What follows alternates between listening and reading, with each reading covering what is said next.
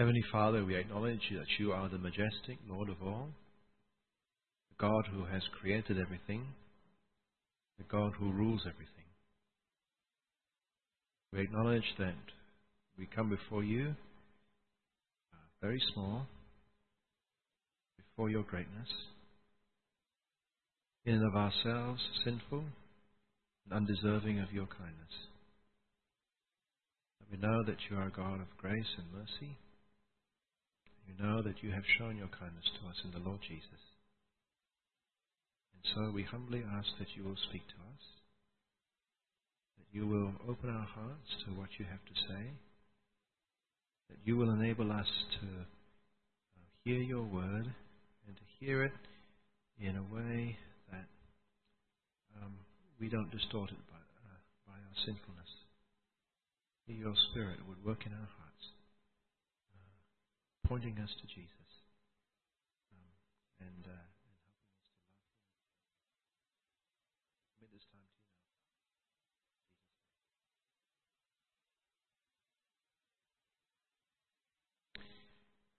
When someone talks to you about blessings, what is it that you think of? What are the blessings from God that are important for you? What is it that you want from God? Some people come to church to ask God for blessings. In their old religion, they used to go to the temple to ask their old gods for money and success. And now they've become Christian, they come to the church to ask God to do the same thing. They've become Christian in name, but have they really been converted? Or are they still practicing the old religion in a Christianized form? But sometimes this asking God for things does seem to work, doesn't it? God blesses people with good things. And then they come to you with stories about how they did something good, and therefore something good happened to them. They gave money to the church, so God gave them 10 times back. Dedicated themselves to God, and so God gave them wealth and relationships and happiness. But is it always like that? And what if something goes wrong? What if they don't get what they were asking for? What if they don't get what they're expecting? Is God not so powerful? Or are they less dedicated? And what about non-Christians? Most of the richest and most successful people in this world, from a worldly point of view, are not Christian. If worldly success and godliness were correlated, surely it will be the Christians who are most blessed. And yet it's obviously not the case.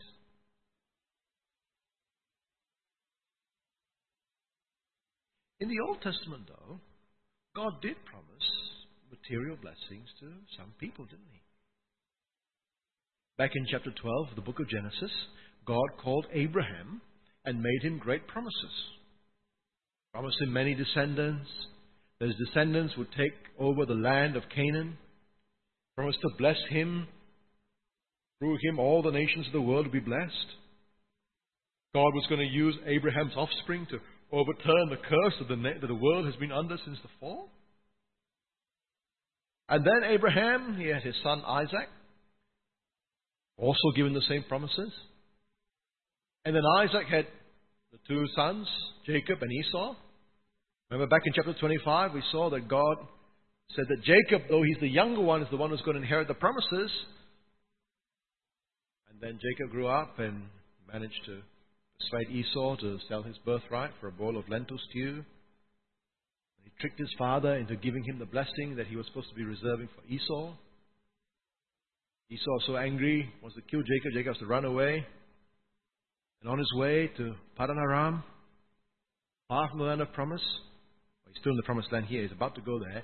And what happens? God appears to him at Bethel. And God gives him the same promises that He made to his grandfather Abraham. Many offspring, Offspring take possession of the land. Through his offspring, all the nations of the world will be blessed. He promised Jacob that one day he will bring him back. He will look after him. He will be with him. One day, bring him back. And Jacob at that time said, okay, God, if you're going to be with me, you're going to bring me back, then you'll be my God. And I will build an altar to you here at Bethel. So Jacob goes to Haran, you remember? He's tricked by Laban. But God still blesses Jacob there, and he gets many children and, many flocks and all those things. And God tells him to go back to the promised land, saves him from Haran, saves him from Laban, saves him from Esau, who now forgives him, disciplines him, wrestling with him overnight, gives him a new name, Israel. And he went to the promised land, settled a town there, bought a piece of land, built an altar to God, named the altar God, the God of Israel. But nothing good happened in that town. Jacob's daughter was raped and kidnapped. The father of the perpetrator came to propose marriage. The sons tricked him, rescued their sister by massacring the men of the town, stealing all their families and their possessions. And as we saw last week, during the course of that, Jacob got dangerously close to giving up on maintaining the distinctiveness of God's people and assimilating with those people of the land. Because him and his sons weren't involving God in their decision making. That's where we were up to last week, yeah? And now, in chapter 35, we see a change for the better.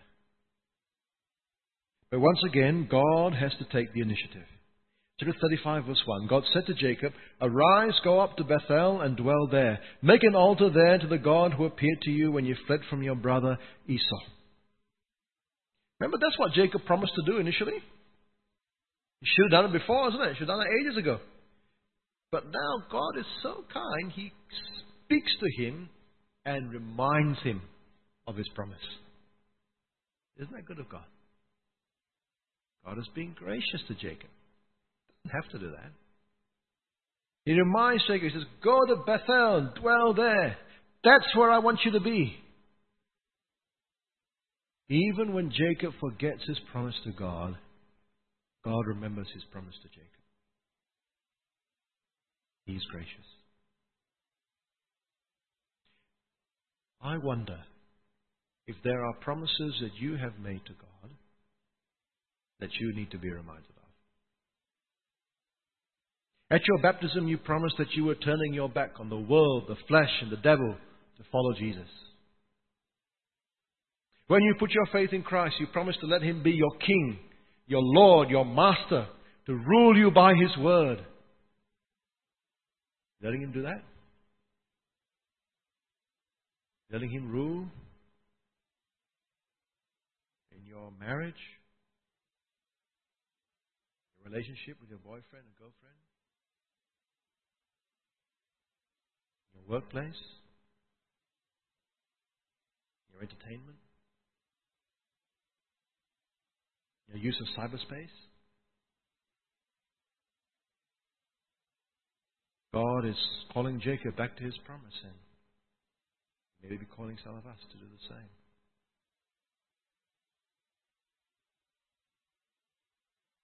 Well, Jacob listened and obeyed, because the God who wasn't even mentioned in the last chapter has actually been using Jacob's experience there to mold him and change him as a person. And so Jacob leads his household in repentance, verse 2. Jacob said to his household and to all who are with him, "Put away the foreign gods that are among you, and purify yourselves, and change your garments as a sign of a fresh start. And then let us arise and go up to Bethel, that I may make an altar to the God who answers me in the day of my distress, and has been with me wherever I have gone." You see, God has been kind to Jacob. He has been with him. He has answered him in the day of distress. He has blessed him. In His mercy, He has shown faithfulness to Jacob. And now, in response, Jacob is dedicating himself and his whole family solely to him. And he calls upon his household and all the people that he leads to put away the foreign gods, to get rid of idols. If God was really to be their God, they cannot mix one. No heaven God plus idols. God was to be their God, He is to be their God. And so in verse 4, when they came to Jacob, they gave to Jacob all the foreign gods that they had, and the rings that were in their ears. And Jacob hid them under the terebinth tree that was near Shechem. And brothers and sisters in Christ, God has been so faithful to us in Him. God has fulfilled all His promises to us in Him. God has come to us in Him. God has rescued us in our distress. While we were still sinners, Christ died for us. And God Himself has given us every spiritual blessing in Christ. The God who was faithful to Jacob has been faithful to us. And He calls us to be fully devoted to Him.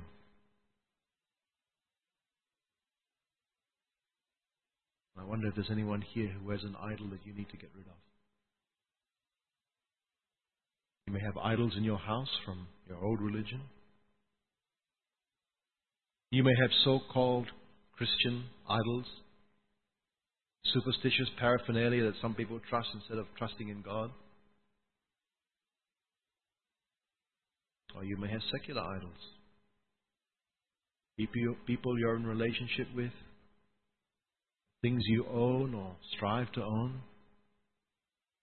ambitions that you pursue that are more important to you than God. Anything that you build your life on that gives you your meaning and purpose in life instead of God, that is idol. And that is you then repent, get ready for a fresh start. Put away your foreign gods. Bury them. Go to the house of God. Go to the place where you meet God. Go to the altar that God has built for you. The cross where He was sacrificed for your sins. Make that your home, your dwelling. The place where you are settled and at peace.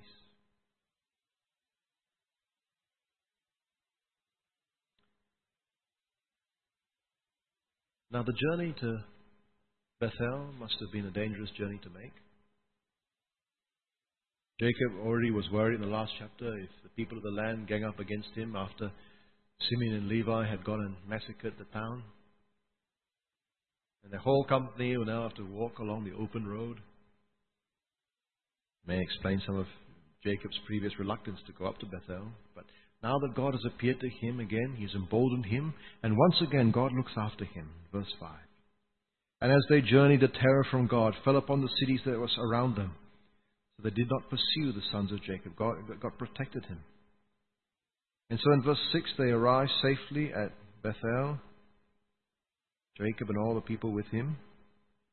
And then he keeps his promise that he's made all those years before in verse 7. Builds an altar and calls it El Bethel, because God had revealed Himself to him when he fled his brother. The word Bethel means house of God. Beth, house, El, God. Bethel, house of God. El Bethel, God of Bethel. God of house of God. So, what happens when they get to Bethel? Don't look at the Bible. Just a spit, huh? What do you think is going to happen? You would think that if God has been blessing Jacob so much when he was being disobedient, now there'll be even greater blessing now that he's being obedient, wouldn't you? Yeah? Well, first thing that happens when they get to Bethel is that someone dies. Okay? Can you go and open the door Just open the door and invite them in. Yeah, good on you, brother. Don't look, everybody. Look here. Look here. Okay. Come. Where are we now? Verse 8. Chapter 35, verse 8. Somebody dies. Deborah, Rebekah's nurse, died, and she was buried under an oak tree below Bethel. And he called its name Elon Bekuth, which means oak of weeping. Isn't that strange? Sometimes people think that God guides by positive reinforcement. If God wants you to do something and you do it, then happy things happen. And if you don't, you do something else, then bad things happen until you do.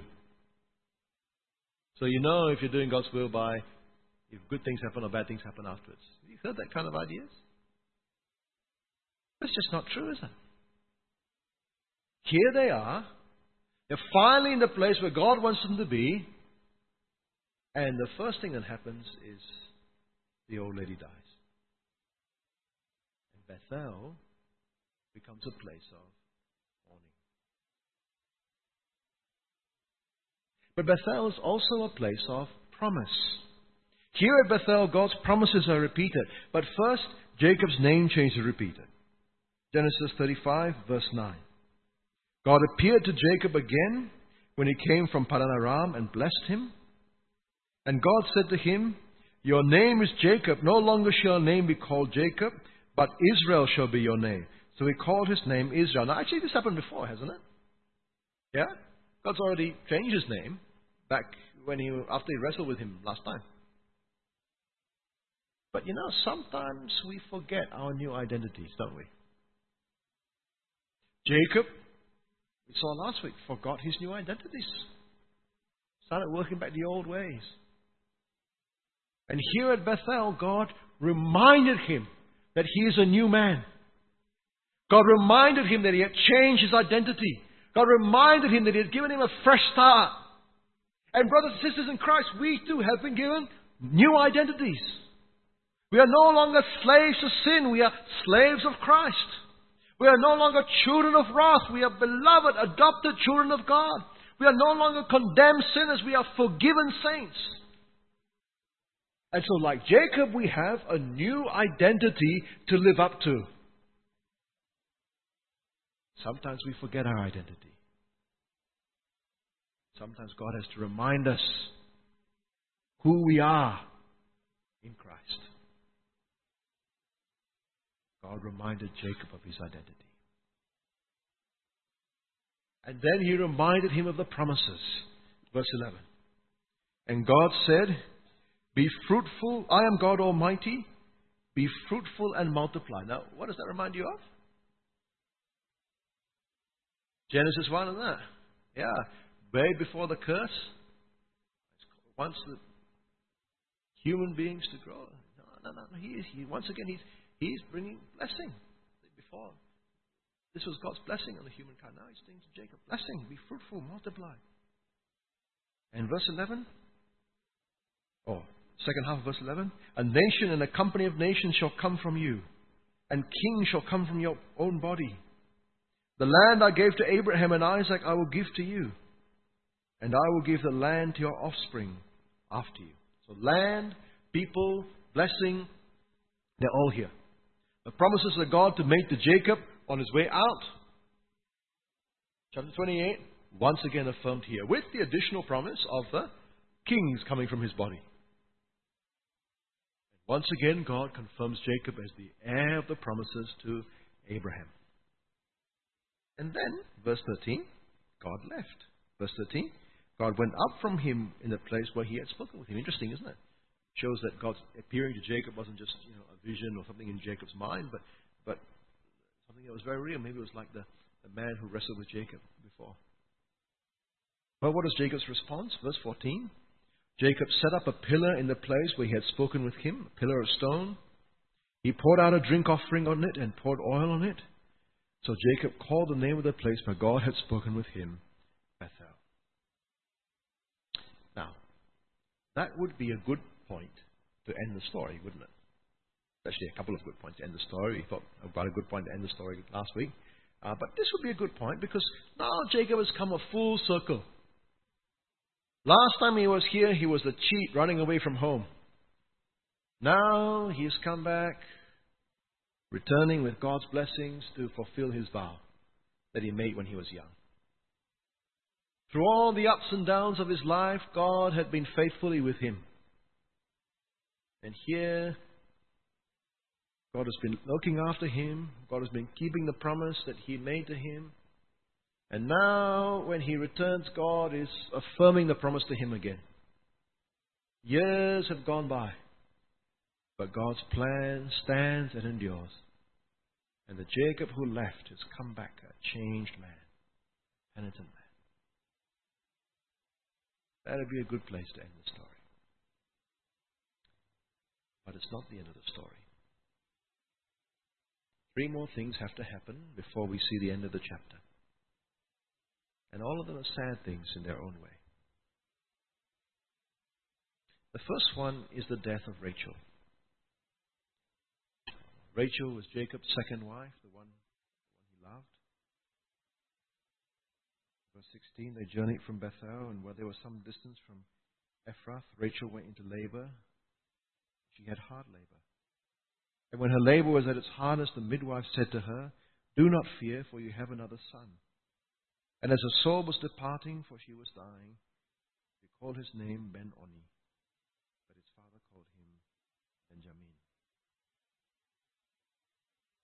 Remember how a few chapters ago Rachel said to her husband, "Give me children or I die"? Well, God did, and she did. Remember how she named her firstborn son Joseph, which means "may he add," because she wanted God to add another son? Oh, God answered her prayer, but she died in the process. And so, verse 19, so Rachel died. She was buried on the way to Ephrath, that is Bethlehem. Jacob set up a pillar over her tomb, the pillar of Rachel's tomb, there to this day. And Israel journeyed on and pitched his tent beyond the Tower of Eder. So you've got to wonder, don't you? You've got to wonder. Jacob was the cheat, the liar, did all kinds of bad things, and God protected him. Jacob's now changed. He's fulfilled his vow, and his favorite wife dies in childbirth. You wonder what God is doing. Why do you wonder? You wonder because you think there must be a causal relationship between doing good and having good things done for you. If you are good, God will bless you. If you are bad, God will make bad things happen to you. Which is why when bad things happen, what do we say? What did I do to deserve this?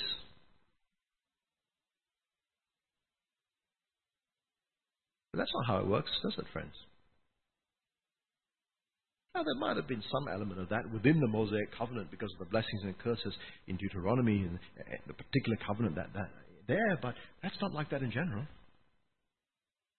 It's not like that today. It's not like that in time with the patriarchs. If you want to complain that Jacob has finally come good and then Rachel dies, you also have to remember that Jacob was this liar and this cheat, and God blessed him and made him a big family and made him wealthy. No correlation either way. And if you want to complain that you do good things and then you suffer, well, you also have to remember that God has treated you far, far better than you deserve in saving you in the first place.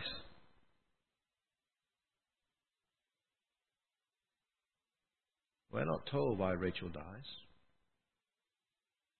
We usually don't know why these tragic things happen in our lives either. But don't expect things to become more easy just because you're becoming more godly. Don't expect things to become easier just because you're becoming more godly. Doesn't work that way. Even having God's promises, obeying God's commandments, doesn't prevent tragedy.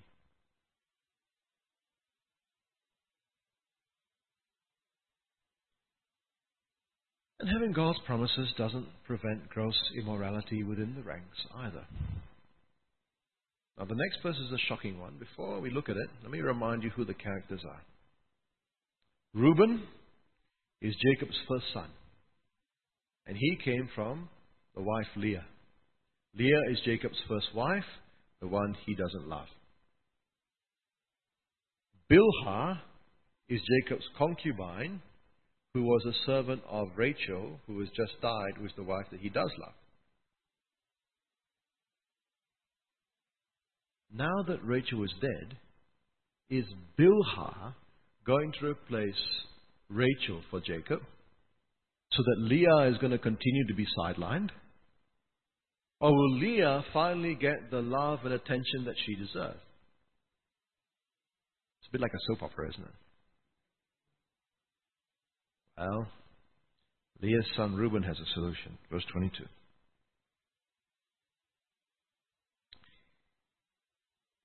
When Israel lived in that land, Reuben went and lay with Bilhah, his father's concubine. Ugh. Isn't that shocking and gross? His mother had been wrong, but this is not the way to write it, is it? Immoral? Disrespectful? Maybe even an indication that he's signaling that he's trying to take leadership from his father by taking his father's concubine. The only comment we have about it in this passage is the end of verse 22. And Israel heard of it. We don't know what Israel or Jacob thought of it at this stage. We can probably guess. We don't know what action he's going to take. We know that he's noted it. He's heard of it. Many years later, when Jacob was on his deathbed, speaking prophetically, when he gives his blessings to his sons, he'll bring it up. Keep your finger or your yellow bookmark in Genesis 35. Come with me to Genesis 49. Remember, he's dying, he's giving the blessings, he's speaking prophetically. And he says this about Reuben, verse 3. Chapter 49, verse 3. Reuben, you are my firstborn, my might, and the firstfruits of my strength, preeminent in dignity and preeminent in power. Unstable as water, you shall not have preeminence, because you went up to your father's bed.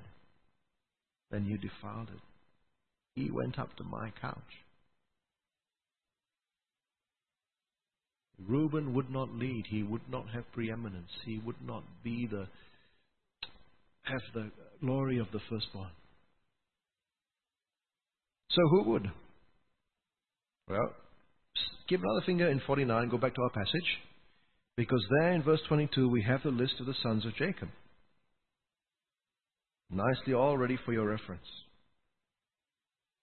There were 12 sons of Jacob, and the sons that they divided among the 2 wives and the 2 concubines. The sons of Leah were Reuben, Simeon, Levi, Judah, Issachar, Zebulun. Now, the first 4, Reuben, Simeon, Levi, Judah, of Leah's sons were the first 4 sons to be born. All right? The sons of Leah, those ones we've seen, Simeon and Levi, we've seen they've disqualified themselves because of their behavior last week, when massacre a whole town. Reuben is disqualified because of his behavior today, which means who is next in the line? Judah. And Judah was going to be the one, Jacob says, from whom the kings or the king would come. So go back to 49. Back to 49. So he says, no preeminence for Reuben. Last week we saw what he said about Simeon and Levi in verses 5 to 7. And verse 8 to 10 he talks about Judah. And he says in verse 10, "The scepter shall not depart from Judah, nor the ruler's staff from between his feet, until tribute comes to him, and to him shall be the obedience of the peoples." You see, one by one, the sons of Jacob, who were before Judah, disqualified themselves through sin, until finally it comes down to Judah. And the scepter comes to Judah. And 2,000 years later, Jesus will be born from the tribe of Judah. The king. God had a plan. And even the terrible sins of Reuben and Simeon and Levi were being used to bring his plan to fruition.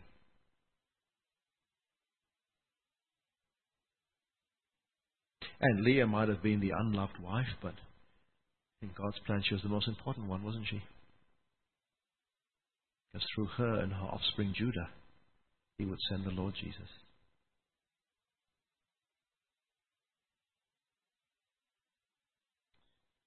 Well, in verse 27, Jacob finally arrives home to Isaac. We're back in chapter 35.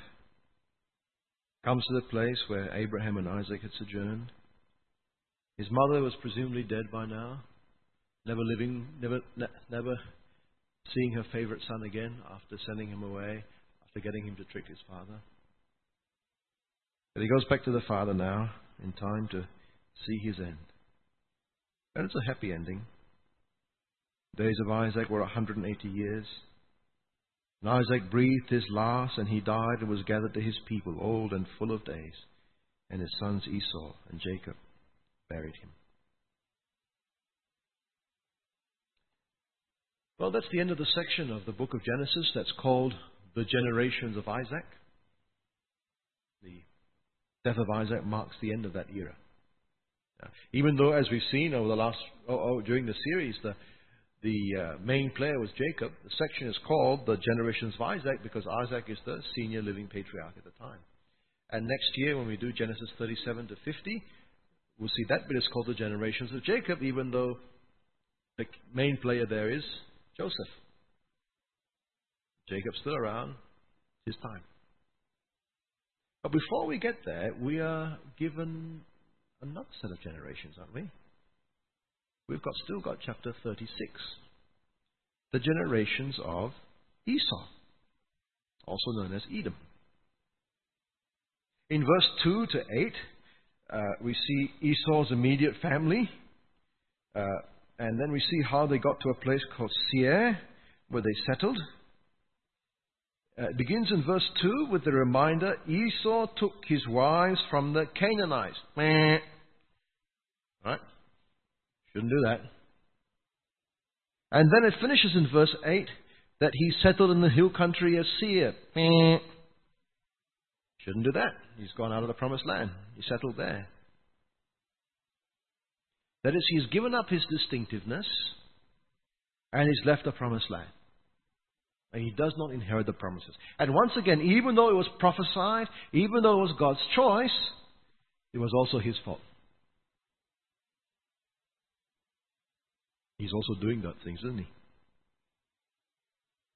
And then you got the title there in verse 9, the generations again, follows by a genealogy which traces the descendants of various sons of Esau, going all the way down to verse 14. And then from verse 15 to verse 19, we've got a list of chiefs. Quite a bit of overlap between the names in that paragraph and the previous paragraph, because many of the people in the genealogy are the ones who are the chiefs. And if you count up the chiefs, there are 14 chiefs in all, which means there's 14 clans or tribes to lead. And then in verse 20 we have another genealogy, the sons of Seir the Horite. These are the original inhabitants of the land that Esau goes to. And then we see, you count up the chiefs there, and there are 7 chiefs. And you realize that the Edomites are gradually outnumbering the Horites to take over their land. And so, as they take over their land, the descendants of Esau become kings in the land of Seir.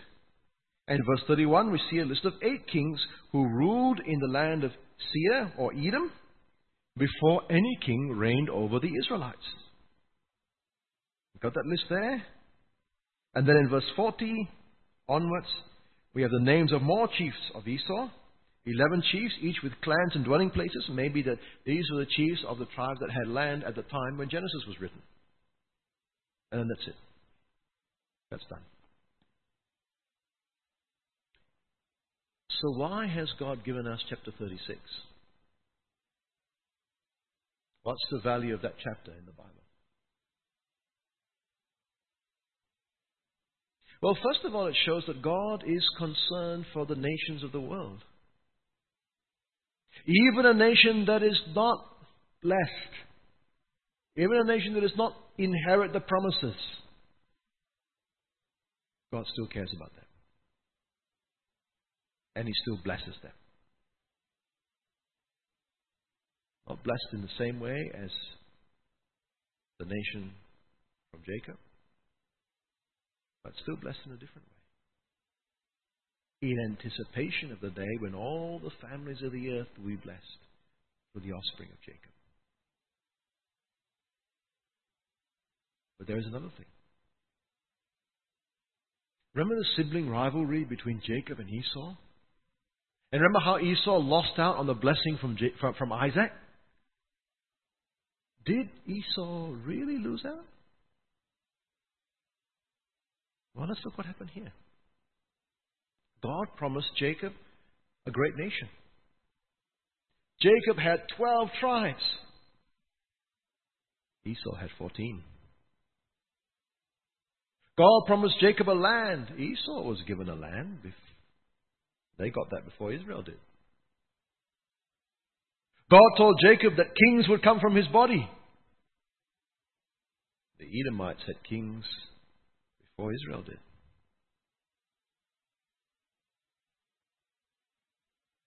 So on the one hand, you could argue that Esau was blessed even more than Jacob. The things that he thought was important. Now, if that is the case, then what's the point of being God's chosen people? What's the point of Jacob inheriting the promises of Abraham? If Esau gets it anyway, just more quickly, is it useless? Oh no. God didn't promise Esau that he would be with him. God didn't promise Esau that all the families of the earth be blessed through him. All that Esau got from God was not promised. It was just given out of God's sheer generosity. Theologians call that common grace. God makes the sun shine upon the just and the unjust. He gives good things to the undeserving, even the undeserving who have not been elected to be His people and have no promises from Him. That is why you can look around and see God's blessing on so many people who refuse to acknowledge the one who is blessing them. That is why you can turn and see people who don't know God and don't obey the gospel being prosperous and happy. They don't deserve it, but they get it anyway. Just like believers don't deserve salvation, we get it anyway. It's grace.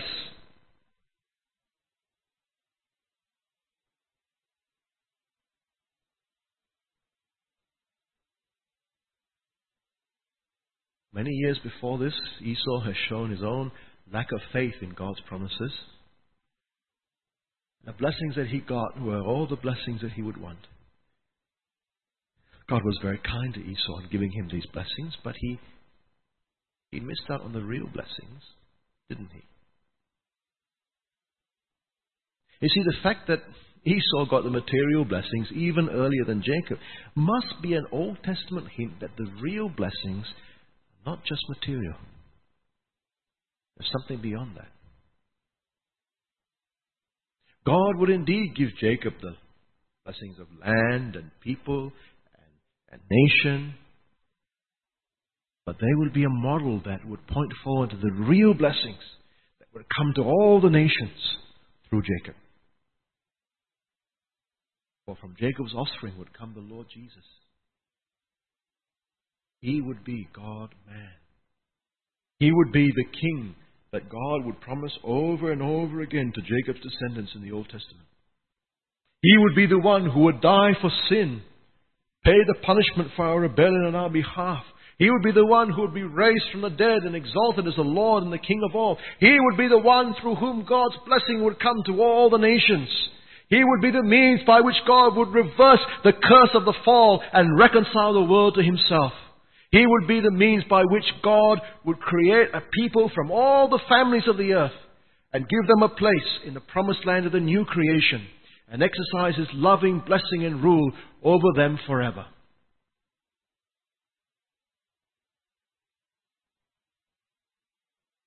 To the human eye, Esau got more. But in God's economy, Esau wasn't chosen. His line would not lead to Jesus and to the real blessings in Him. Sometimes we believers compare ourselves with non-believers. And we look and we think, hey, how come God is blessing them with all the success and He's not blessing me? I'm one of God's people and He seems to be favoring other people. That's not fair. They don't even acknowledge Him. Friends, don't be jealous of unbelievers.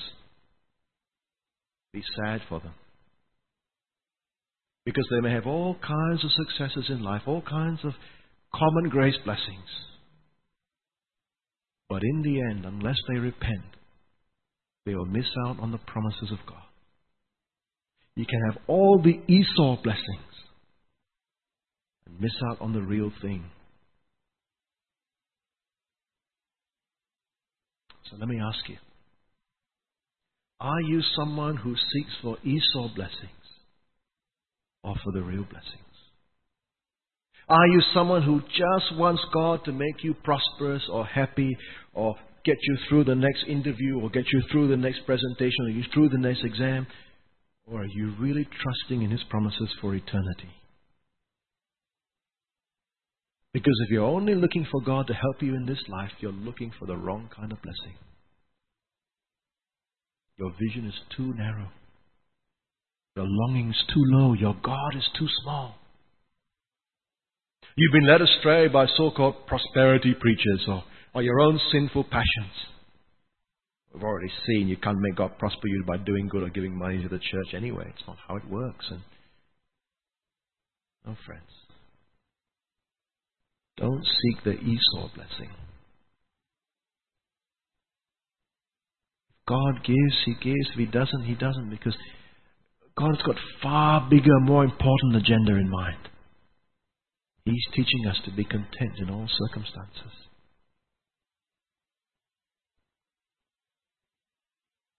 More important than the Esau blessing is the real blessing. Blessing that was won for you by Jesus and His death on the cross. The real blessing that God offers you is Himself. I will be with you. It is to be one of God's chosen people, saved by His precious blood. It's being with Him and all God's rescued people in the real promised land of the new creation. Where sin and curse and all its consequences of death and mourning and crying and pain are no more. It's being under God's loving rule for all eternity. I will be their God, and they will be my people.